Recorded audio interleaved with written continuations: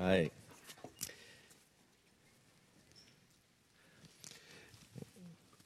Clovis Chappell is a crusty old preacher who wrote a lot of books a couple of generations ago. And he said, I love to preach on giving because I like to see the generous smile and the miserly squirm. Well, I can't identify with old Clovis on that. I am preaching today on sharing wealth generously, but it's not my goal to make anybody squirm. I do, however, and I've been praying this all week, I do want to challenge our thinking a bit, and I'm praying that God would do that. The whole idea, the biblical idea of self-sacrifice is so contrary to the self-indulgent attitudes in our culture today. This whole idea that you would take a portion of your money and regularly give it away, give back, when you've been blessed by God, that just goes against years, maybe decades of habits, and possibly even your own family heritage. I heard about 3 Brits, an Englishman, an Irishman, and a Scotsman who went to lunch together. And each of them ordered a bowl of soup. And about the time the soup was arriving, 3 flies who were flying around overhead decided to make those bowls their landing pad. And so now there's a fly in each of the bowls. The Englishman, known for his dignity, delicately scooped the fly out with his silver spoon, gently placed it in an ashtray, and discreetly covered it with his napkin. The Irishman, known for impulsiveness, blew on the soup, blew the fly out and half the bowl of soup on the table. The Scotsman, known for frugality, was angry. He picked up the fly by one wing over the bowl, shook it, and said, now spit it out. All of it, spit it out. Now, some of you can identify with that. Generosity does not come easily for most of us. It's easy for our possessions to possess us. And that's why we need this teaching so desperately. Jesus told the story about a rich man who was consumed with self-indulgence. Luke 16, verse 19. There was a rich man who was dressed in purple and fine linen and lived in luxury every day. Think about it. The finest clothes, the best restaurants, the cushiest country clubs, the most opulent home to live in, the most exotic vacations. It was unbelievable. But he also had this homeless beggar, Lazarus, who kind of camped out at the end of his driveway and tried to scrounge some food from his garbage can. As Lazarus was not well physically, Scripture says that when he laid down at night, the dogs came and licked his sores. Now, this rich tycoon knew he was there. He was there every day. He saw him, even knew his name. But he could care less. And then both of them died, apparently about the same time.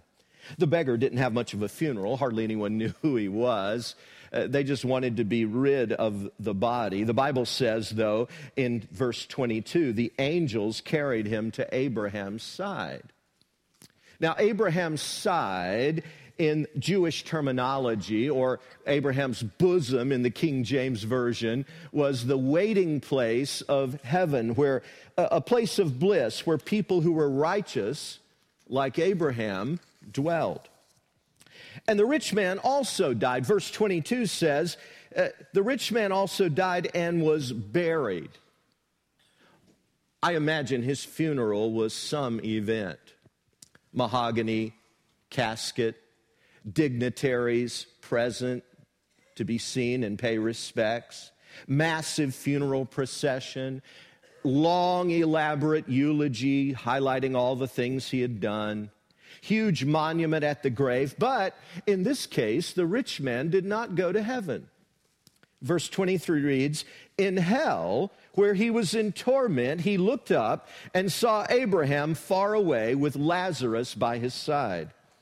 So he called to him, Father Abraham, have pity on me and send Lazarus to dip the tip of his finger in water and cool my tongue, because I'm in agony in this fire. Now, I'm intrigued. The Bible frequently uses three words to describe a godless eternity. Fire, which connotes pain. Darkness, which communicates loneliness. And death. In fact, in Revelation, it calls it the second death, which means separation from the very presence of God. Verse 25, but Abraham replied, "Son, remember that in your lifetime you received your good things while Lazarus received bad things. But now he's comforted here and you're in agony. And besides all this, between us and you, a great chasm has been fixed, so that those who want to go from here to you cannot, nor can anyone cross over from there to us." Now, let's pause there for a moment. If you're new to the Bible, it's important to me that you understand this. This is not teaching that all rich people go to hell and all poor people go to heaven. Abraham, in fact, who's mentioned here, was one of the wealthiest people materially on the earth in his time, and he's obviously here in heaven. There will be rich and poor in both places. I hope you're hearing that. But this particular rich man went to hell because he had hijacked his own life. This is the only reason anyone is separated from God. They want to be Lord. They refuse to allow the true living God to be Lord and master of their lives. And by the way, one of the byproducts of that is he had no consideration for this beggar at his gate, for a needy person. And Scripture teaches that at least one of the reasons God entrusts us with material things is that so we could help people, assist people who are in need. I love the way 2 Corinthians 9 puts it. You will be made rich in every way so that you can be generous on every occasion.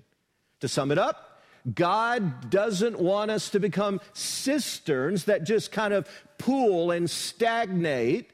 God wants us to be channels where He can actually trust us to be channels of blessing to other people.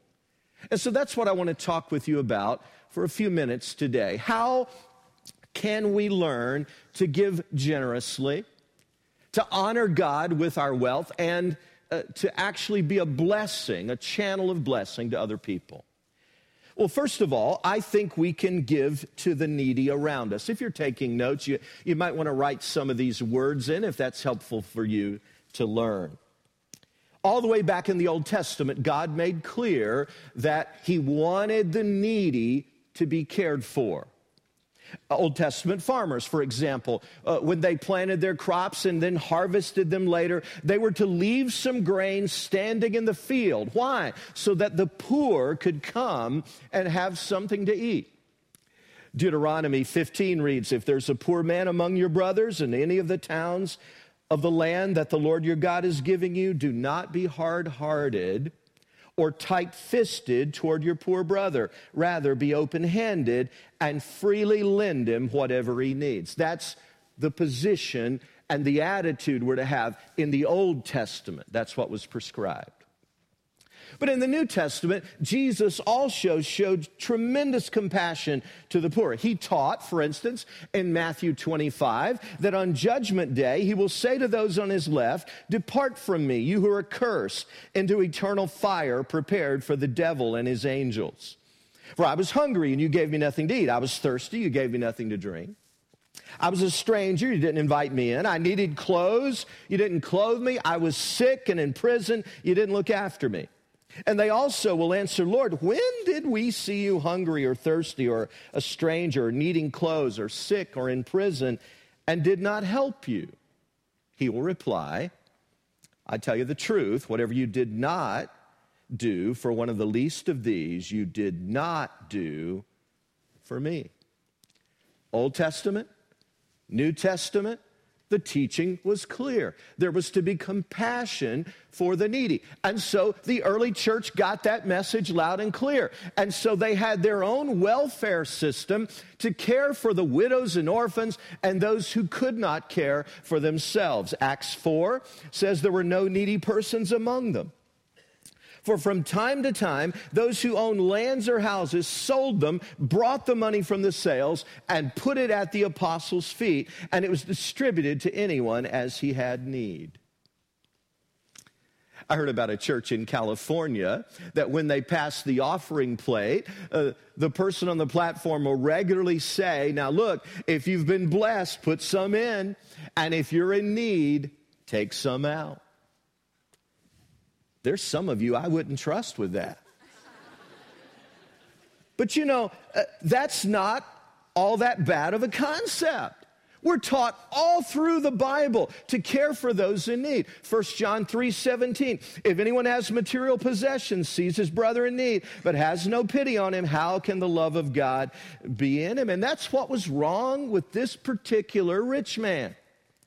He had no pity, no concern for the needy. And the Bible couldn't make it any clearer. We're to help those in need. God honors sensitivity and generosity.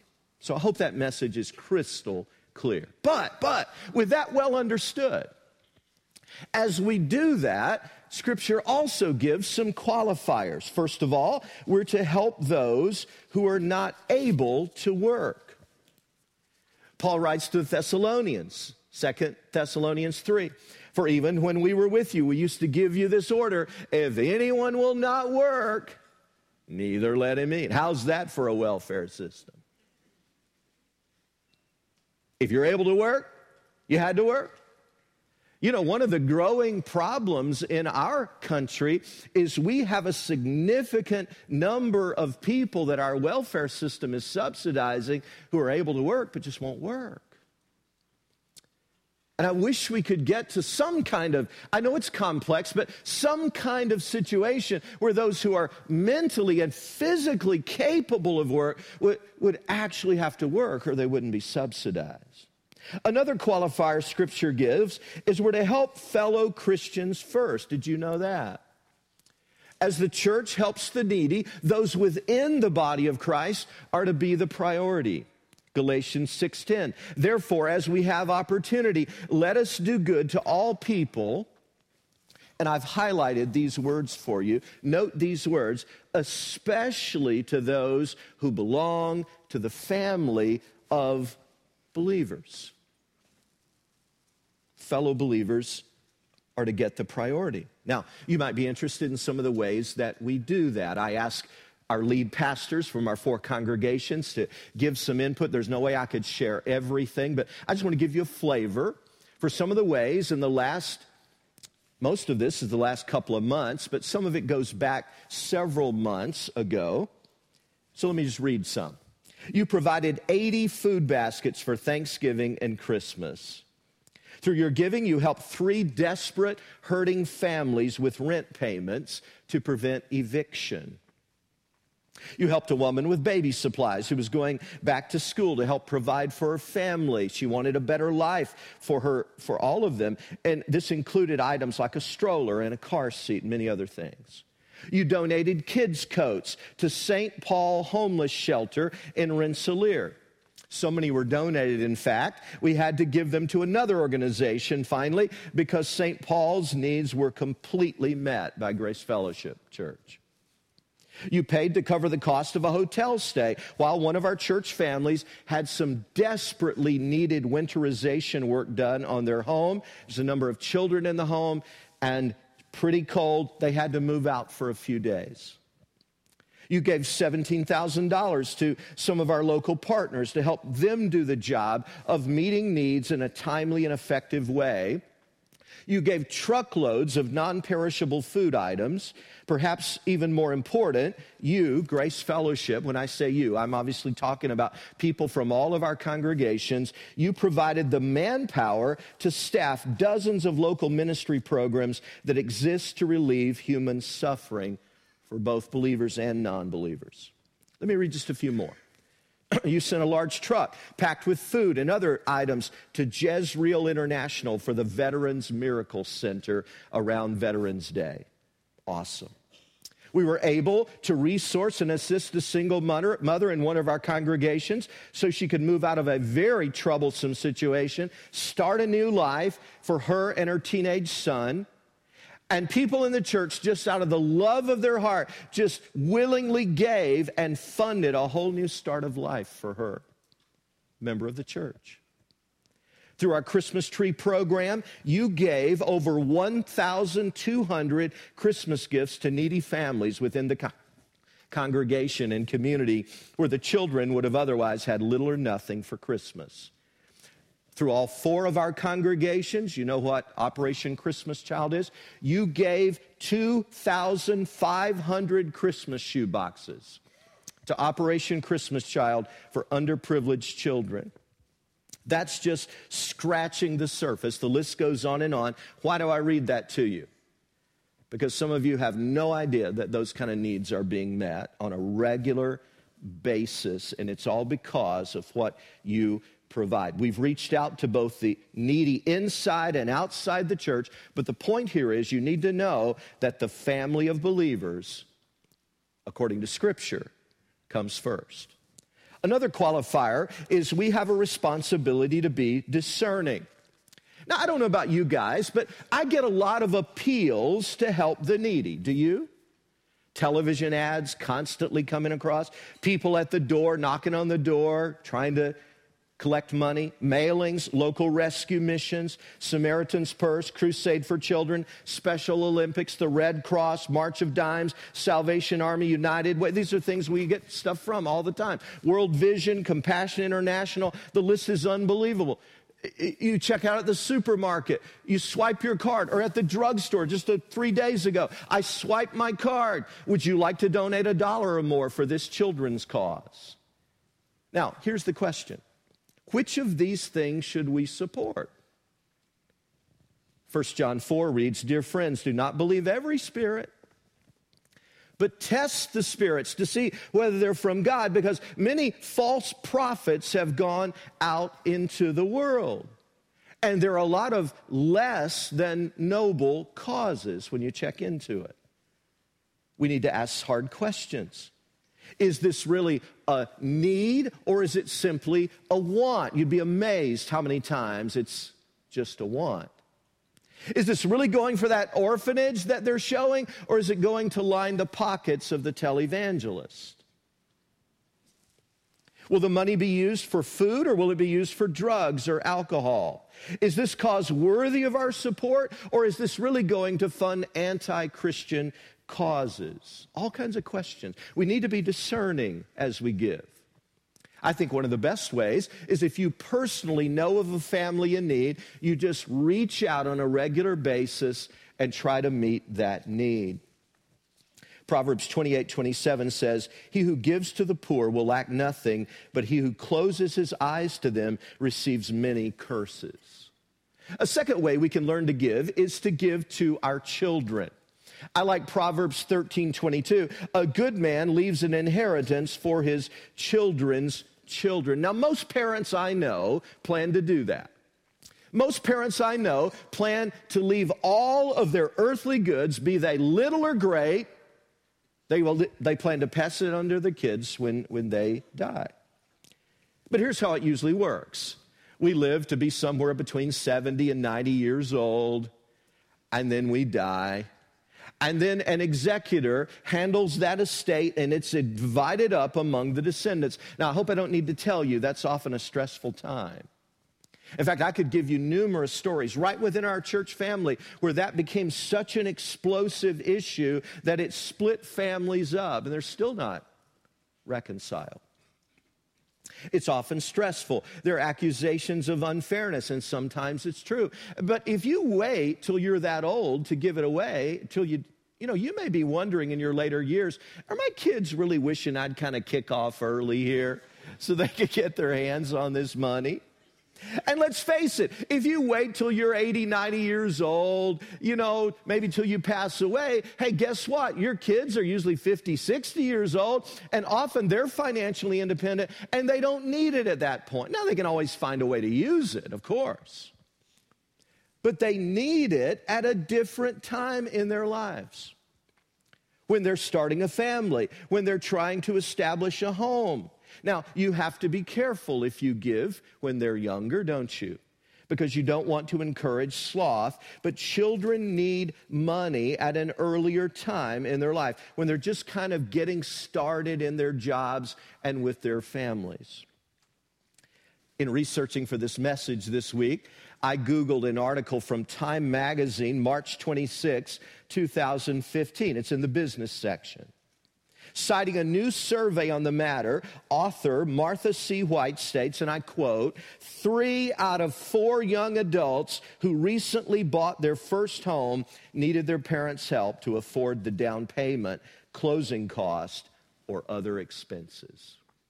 75% needed their parents' help. So if you give to your children in the earlier years, you can enjoy watching the benefit of that, and it can also be a tax advantage.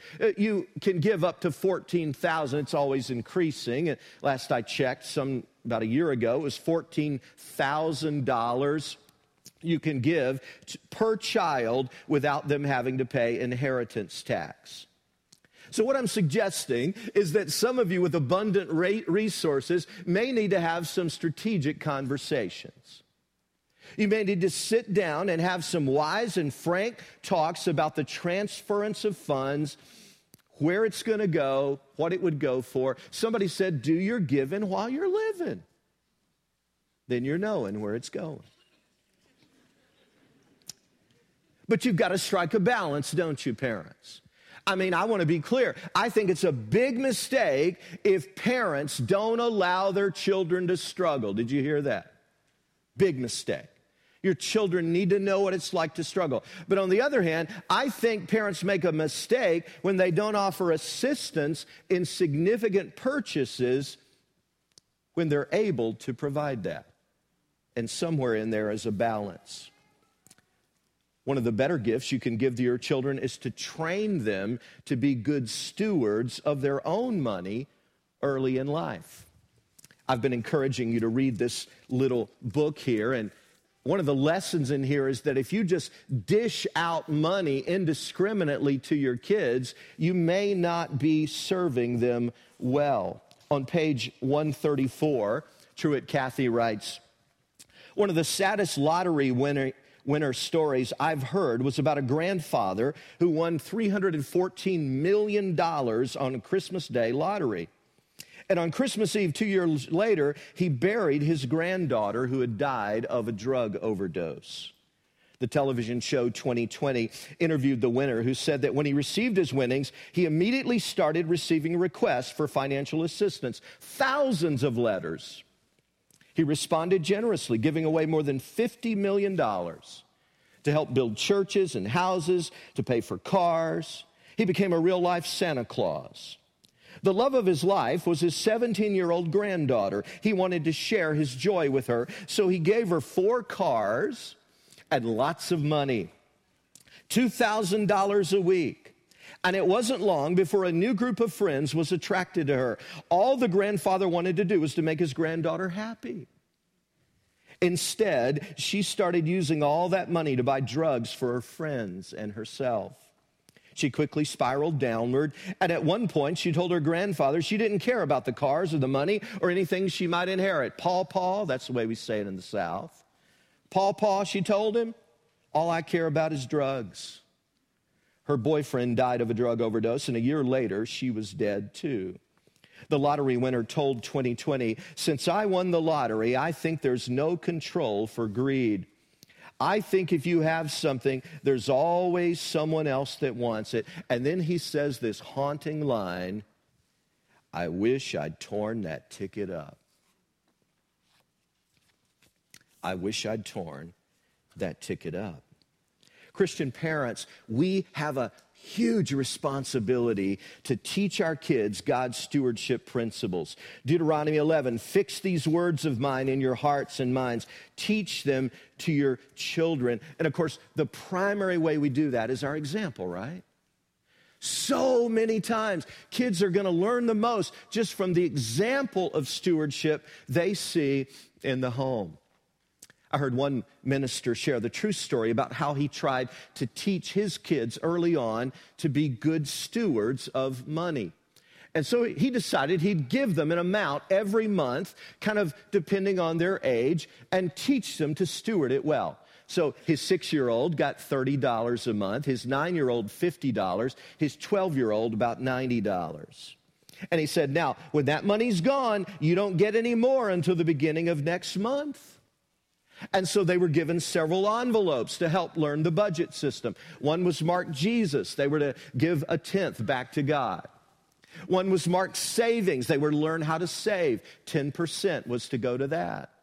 And then they had categories like gifts for others, for birthdays and Valentine's Day and so on. A fourth one was extra clothing beyond what they normally needed, like if they wanted designer clothing or something. And then there were other categories which included like special events. This father said that at the end of the month, his 9-year-old had squandered whatever money he had left over at the arcade. And everybody was out at a youth event, and on the way home, they all stopped at McDonald's, and the boy had no money. So he came up to his father and said, Dad, would you buy my meal? I don't have any money. The father said it was really hard, but he said, no, son, you've used your money on other things. You got to wait until you get home so you can fix yourself a sandwich. His dad said, that was not a happy meal. But he said he lovingly stood his ground, remembering that old management principle. If failed performance is rewarded, failed performance will be repeated. That's a huge principle every parent ought to learn. If failed performance is rewarded, failed performance will be repeated. And he said the next month, sure enough, his son had a lot more caution about what he was doing with his money. Now, parents, you may scoff at that. You may go, that's way too rigid. I would never do that with my... You can shoot all kinds of holes in that if you want to. But let me ask you, what's your system? Because I'll tell you one thing, few families are teaching their young children how to handle money. Few young people I know the value of $1. Few of them know the dangers of credit card debt. So how are you teaching them? We need to find some way to teach them to be faithful stewards. But of course, the best gift you can give your children is not in the area of finances, but in the area of faith. Amen? Right? I mean, if we don't give them a farm and we don't give them a fabulous financial portfolio, but we do give them faith in Jesus and a marvelous example in the home, then we've given them riches for eternity. Thanks be to God. Well, a third and final way I'll mention that we can learn to give is to give to the church, the kingdom of God. In the Old Testament, it's interesting, God commanded his people to give 10% of their profits back to God. Look at this verse from one of the oldest books in the Bible, the book of Leviticus, chapter 27. A tithe of everything from the land, whether grain from the soil or fruit from the trees, belongs to the Lord. It is holy to the Lord. Now, by the way, that word tithe, that word means literally 1/10. That's what the word means. And notice it says here, when you give that, it's not a gift to God. Did you catch the words? It says it belongs to the Lord. So we're not doing anything spectacular when it says that belongs to the Lord. So for the Jewish person to bring that tithe was simply an act of obedience to God. And to fail to do so was robbing God. In fact, that's what Malachi the prophet wrote in chapter 3, verse 8. Well, a man robbed God, yet you robbed me. But you ask, how do we do that? Not getting this, God. How do we rob you? In tithes and offerings.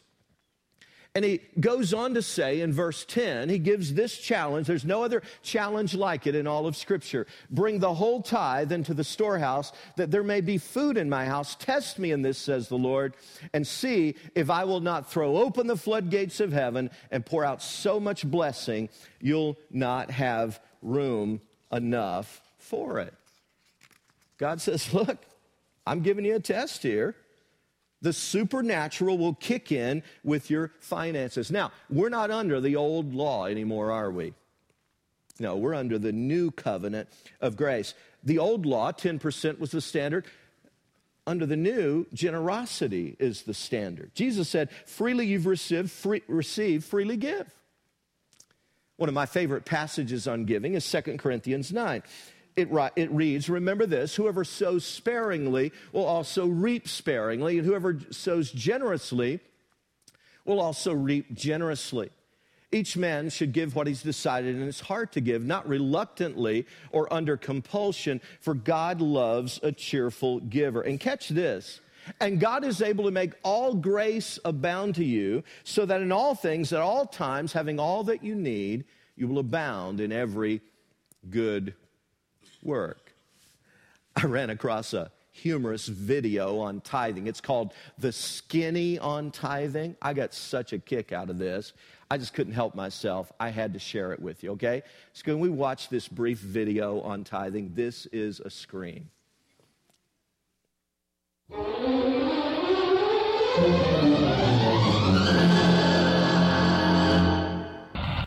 I give to God by enjoying what He has given me. Okay? I mean, do you really think He expects something back?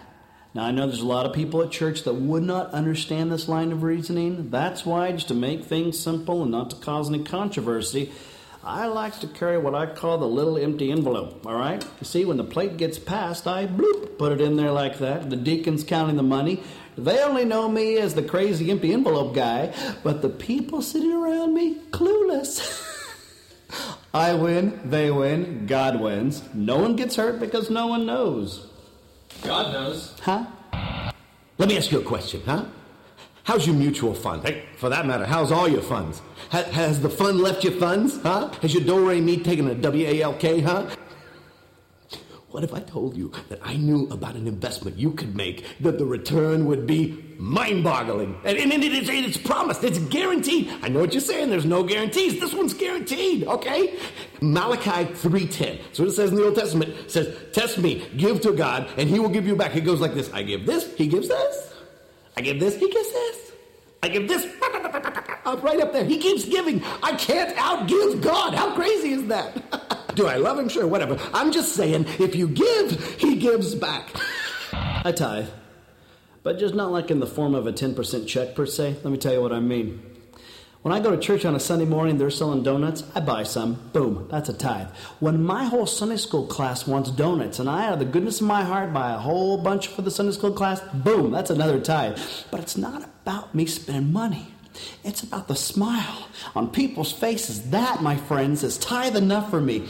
Case in point, the church was having date nights where we could take our spouse out for an evening, and they were charging $25 for child care. Boom shakalaka tithe. I'll tell you what the biggest tithe was. When I spent over $100 on our meal, and my wife was grinning ear to ear, that, my friend's, a tithe. I would like to give. I would, okay? But everything right now is just crazy. I mean, just crazy, you know? I mean, not normal crazy, really crazy, you know? And if after I paid my bills and took care of the things that I need and want, then I would consider giving something. But not now's crazy. We're going to give later. We've already talked about it. I mean, down the road we'll be crazy givers, but right now it's just crazy. Yeah, I have money, that's a fact. But you know what? It's a heart thing between me and the Lord and the pastor, because he needs to know what I'm giving now that we have this little building campaign going on, if you know what I'm saying. And pastor, I'd give a little bit more. I'd give a little something if you'd have that music minister sing a couple more hymns now and then, huh? Hey, what's this? Watch this. Is that a Benjamin? I think it is. Benji likes hymns. Come on, you want it? Come on, pastor, do what I say, huh? Oh, in my life, Lord, be glorified in me.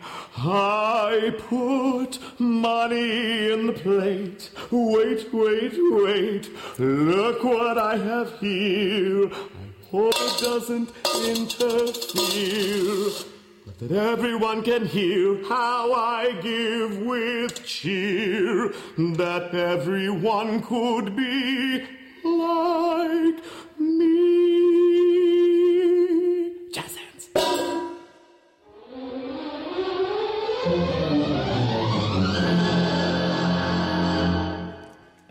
That is hilarious. Good job.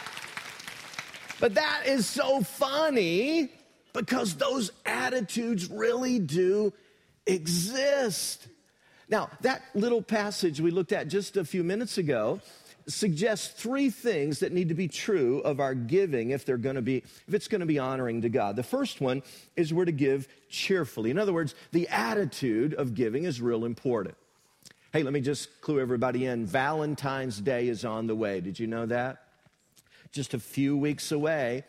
And let's say that on Valentine's Day, I get a gift for Deb, and when I give it to her, I say, well, I got a gift for you here. I knew you gave me one earlier, and I knew you'd be ticked off that I didn't give you one. And I just kind of throw it at her, and I mumble under my breath, it cost way too much. I don't think that'd be a happy meal either. Because attitude is as important as amount. The Greek word used in that passage is hilaros. We get the word hilarity from it. God wants us to be hilarious, cheerful givers. Second, we're to give generously. Verse 6 said, and whoever sows generously will also reap generously. Some people in the church reason like this. Look, I pay $20 for the ball game, $15 for a movie. And look, if I give God $20, $25, that's really generous giving. But the question is, what is the standard? The standard of generosity in the Old Testament was 10%. Now, look at it like this. If I go out to eat and a waitress comes up and says, hey, Pastor Rex, she knows me. I assume two things right away. I assume she probably goes to Grace Fellowship, and I know she's going to get a generous tip, okay? I know that for sure already. But what is generous? If I give a $3 tip, will that be generous? You say, well, it depends on two things. First, it depends on the size of the bill, and it depends on the standard of generosity. Here in America, the standard is 15%. So if I give $3 as a tip and the bill is $10, that's a generous tip. But if your family is with you and the bill is $90 and you give $3, that's not generous. In fact, that's more of an insult. Now, God's standard for giving in the Old Testament is 10%. And now he says, look, just give as you've been blessed. And if you've been blessed, Christian, I don't think you should be satisfied with giving 3 or 4% to God. The world may be okay with that standard, but God expects so much more from us. He says, give generously. And third, we're to give expectantly. He says we'll reap what we've sown. Now, personally, I've never known of a person who started tithing and did it consistently over a period of time who was not blessed by God. An outpouring of blessing. When you tithe, you begin to bring the supernatural into your finances. And I can't explain it except but from experience that 90% goes further than the whole. In fact, the first church in Owasso, Oklahoma, said to their people, look, you try tithing for 90 days, just 90 days, and if God doesn't richly bless you, we will refund all your money. So I'd like to make you that same offer. You try tithing for 90 days, and if God doesn't bless you, listen, you call the First Christian Church of Owasso, Oklahoma, and see if they might refund your money. It's worth a try. God does promise, seriously, that you'll reap what you sow. And so we'll never learn to give generously if we see it as this burden of a bill we have to pay. Here's the way Debbie and I see it. We put tithing right at the top of our budget. It's always the number one thing before anything else, tithing. And if we begin to see that as a bill we owe, we're going to be all depressed about it. Grudgingly we'll give. But if we're going to be cheerful givers, we've learned to see that not as a bill we owe. It's a cute little saying, but we use it. It's not a bill we owe, it's a seed we sow. I grew up as a farmer on a farm. Farmers don't begrudge the seed they sow. Why? Because they know they're expecting a wonderful yield from that seed. And that's the attitude we have when we give. Proverbs 3 says, honor the Lord with your wealth, with the first fruits of all your crops. Then your barns will be filled to overflowing, and your vats will brim over with new wine. One final thing I want to read from this book. Truett Cathy writes, if I were allowed only one answer to the question, wealth, is it worth it? It would be this: yes, if you give generously.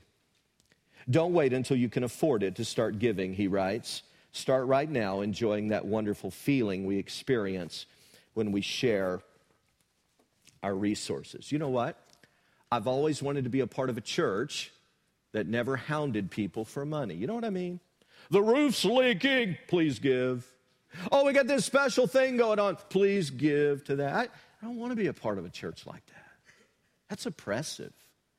I've always wanted to be a part of a church that just taught what the Bible says about it and then allowed people to grow in their discipleship as good stewards and just give out of the love of their heart because they want to see more and better disciples made. They want to see God's kingdom expand. They want to see the gospel preached.